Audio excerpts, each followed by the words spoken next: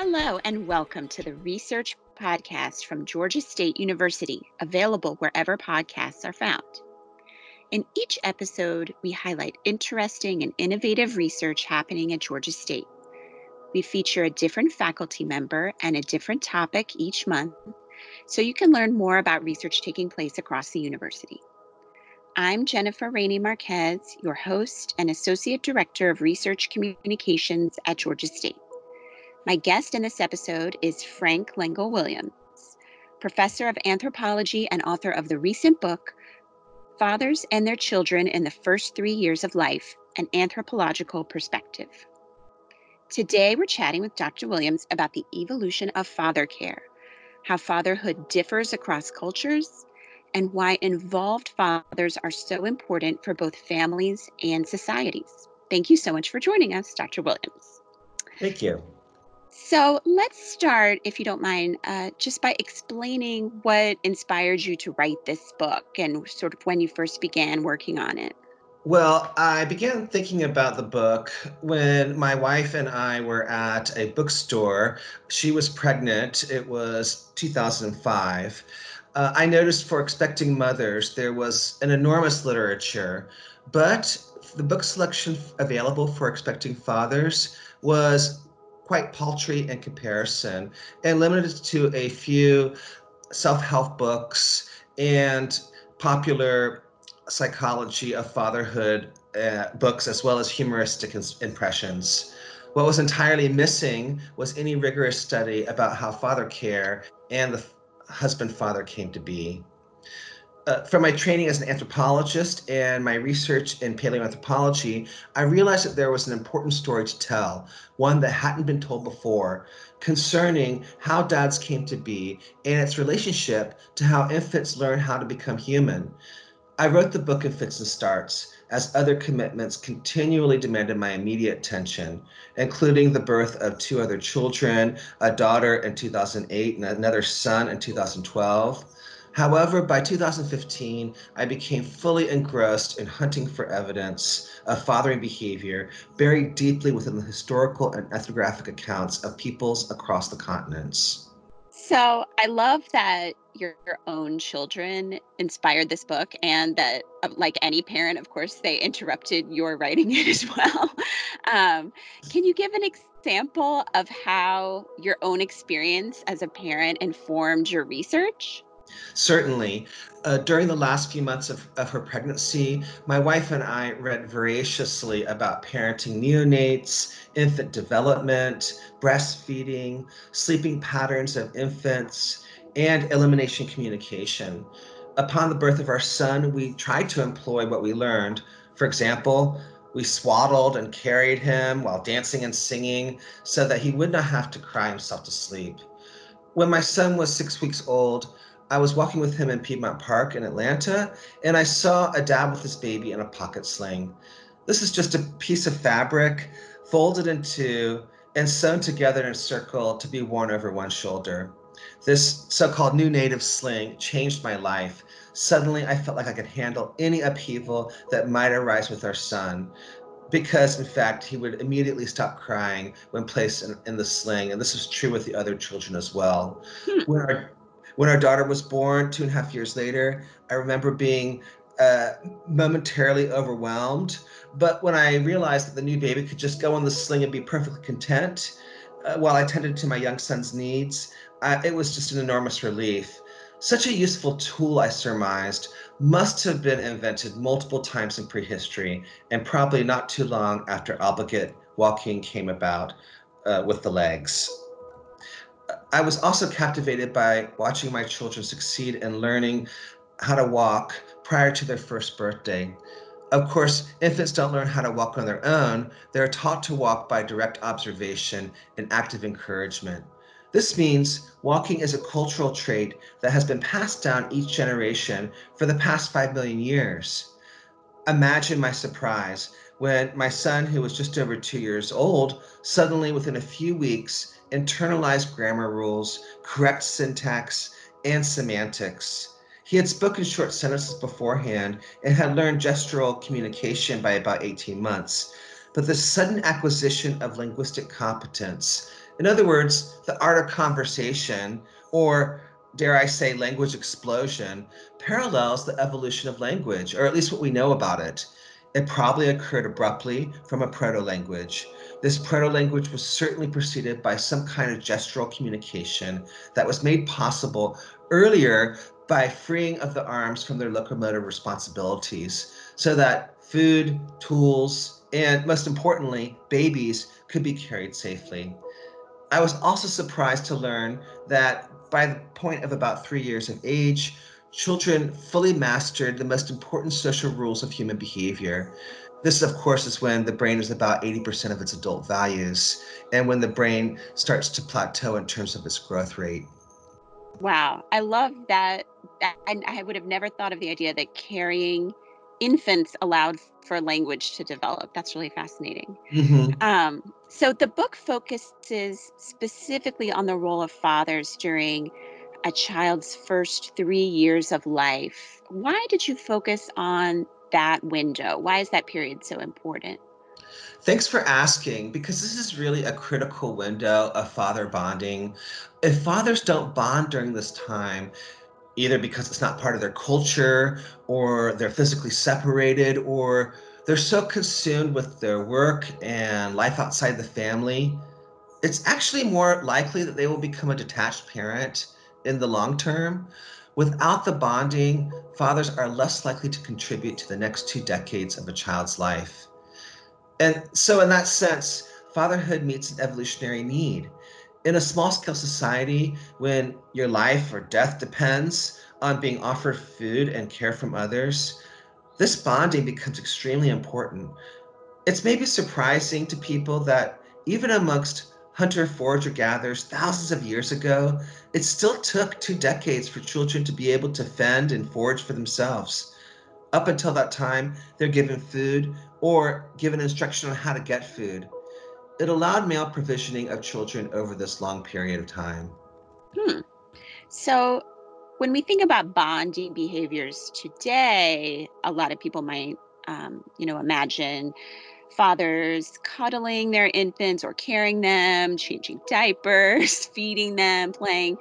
What kind of bonding behaviors were taking place thousands of years ago? What did this look like? Some of it was the same. Carrying infants has a long evolutionary history. Human infants can't hang on to their parents' fur the same way that primates can. And when you don't have strollers, baby carriers, and other types of devices, it's really about upper body strength. There's evidence that fathers, as well as mothers, of course, were carrying their babies for a long time in prehistory. Fathers were very likely to have been essential to raising infants. This is, of course, in addition to grandmothers, aunts, siblings, and others who contributed to feeding and caring for such large, socially needy infants and young children. Indeed, it would have been energetically impossible, or at least very difficult under the best of circumstances, for mothers to successfully raise children without help. Yet, fathers were probably critical for reasons other than providing sperm, food, and protection. Father caretakers provided infants the opportunity to optimally learn linguistic and behavioral sex differences. Becoming a socially recognized father of a neonate activates an evolved hormonal response in men. During the critical window between birth and 3 years, human fathers develop the capacity to bond with their infants, increasing the probability that males stuck around for the entirety of maturation, lasting 2 decades. Positive caretaking by fathers, which includes carrying infants daily for hours, gave tremendous benefits to children in terms of their social development, but also socialized males as husband fathers, setting the foundation for human society as we know it. Wow.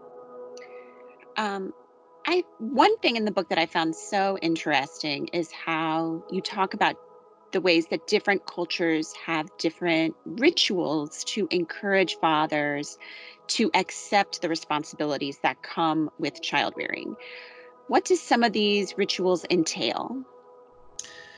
In a lot of cultures, Even in the present day, there are various rituals known as kuvaid or kuvad, as you wish, that bring attention to fathers to be at the birth of a child.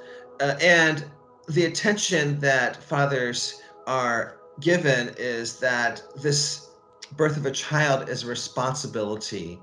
These ancient customs became so important for males because they drew males to the family unit. In other words, Kuvaid provides legitimacy to the child's need of a father. And what are some examples of these ancient customs that you just spoke of? There are lots of examples. Let me just talk about a few. In some cultures, males are starved, Whoa. whereas in others, they're fed lavish meals. And traditionally in continental Europe, it's called male childbed. In parts of Scotland, it was called married man's toothache. Kuwait can involve dramatic empathetic performances of labor and delivery, and this occurred in New Ireland as well as in Amerindian, California. Kuwait can involve food taboos and avoidance of certain objects such as knives, as traditionally practiced in Borneo and elsewhere across the planet. In cultures around the world, recent fathers would lie in bed for varying lengths of time, sometimes, depending on the culture, 1 to 2 weeks, and other cultures, up to 40 days, to assume the responsibility of being a parent and also to assume the role of a caregiver.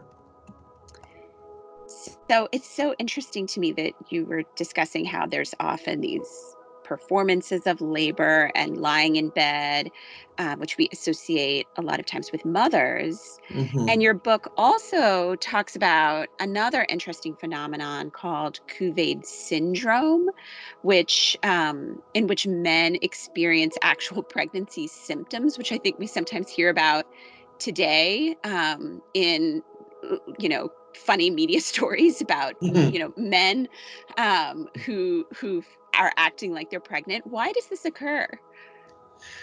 It's an interesting phenomenon, and we do hear about males gaining weight during their partner's pregnancy and other types of phenomena that are somatic in their effect. But these practices differ dramatically from the traditional behaviors associated with Kuvaid. In Kuwait syndrome, males mimic their partner's emotional and physiological states during pregnancy. And so, in this way, Kuwait syndrome is individualistic, it's idiosyncratic, and represents an extreme empathy by gestational fathers. So in the extreme empathy part, I guess that's a good thing. Um, so the way that fathers are expected to behave and the amount of childcare traditionally performed by fathers varies a great deal between societies. What are some of the factors that can influence whether fathers take on a more active role in their child's life? That's an interesting question. Whether a male takes a more active role seems to correspond with two things: gender relations and subsistence activities. If there's more egalitarian relations between the sexes, males are more open to participating in the domestic sphere. In some societies, males will participate in childcare as long as there are no other males around. Mm. It shows you that the relationship between the sexes really dictates male involvement in childcare. Types of subsistence activities also factor in. Hunter gatherer societies tend to have more father involvement, as do horticultural small scale societies. And why is it that those societies tend to have more? Well, it appears that the lack of status differences and the lack of material wealth accumulation in these small scale societies, it seems to translate into less segregation of the sexes and indeed a greater fluidity of role sharing, including that of caregiver of an infant.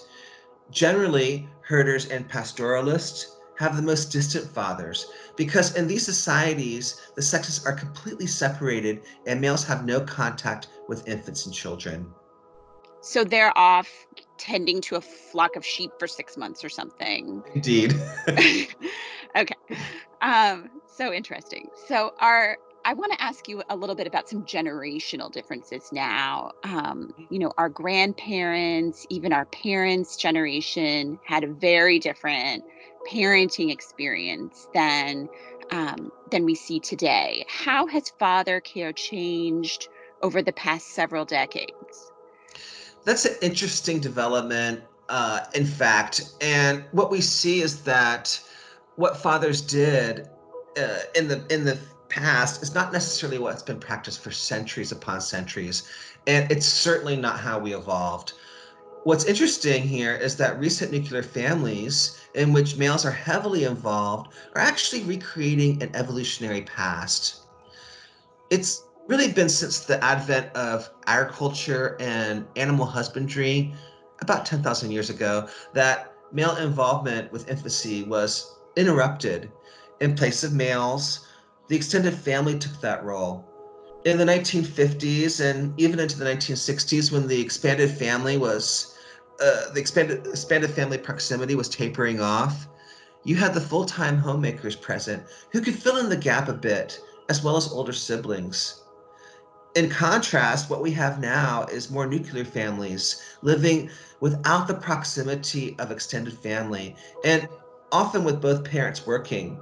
This is reshaping the family into something quite similar to how we evolved because both males and females contributed amongst hunter gatherer societies. And so the take home message is that it's actually quite natural and evolutionarily important for men to be involved in childcare, and it benefits fathers as well as their children. How so? How do fathers benefit? Well, when males spend a lot of time with children, and infants in particular, they experience a drop in testosterone, which may be tied to a lower risk of prostate cancer.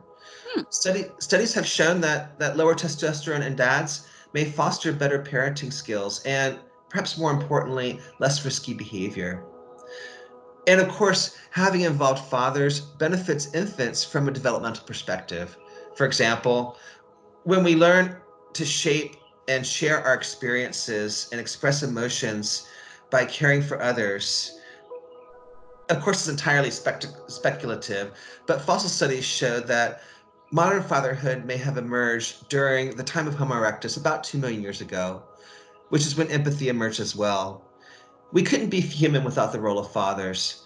This is how we evolved and how humans, long developmental period, that wouldn't really be possible without auxiliary caretakers, which dads are first and foremost.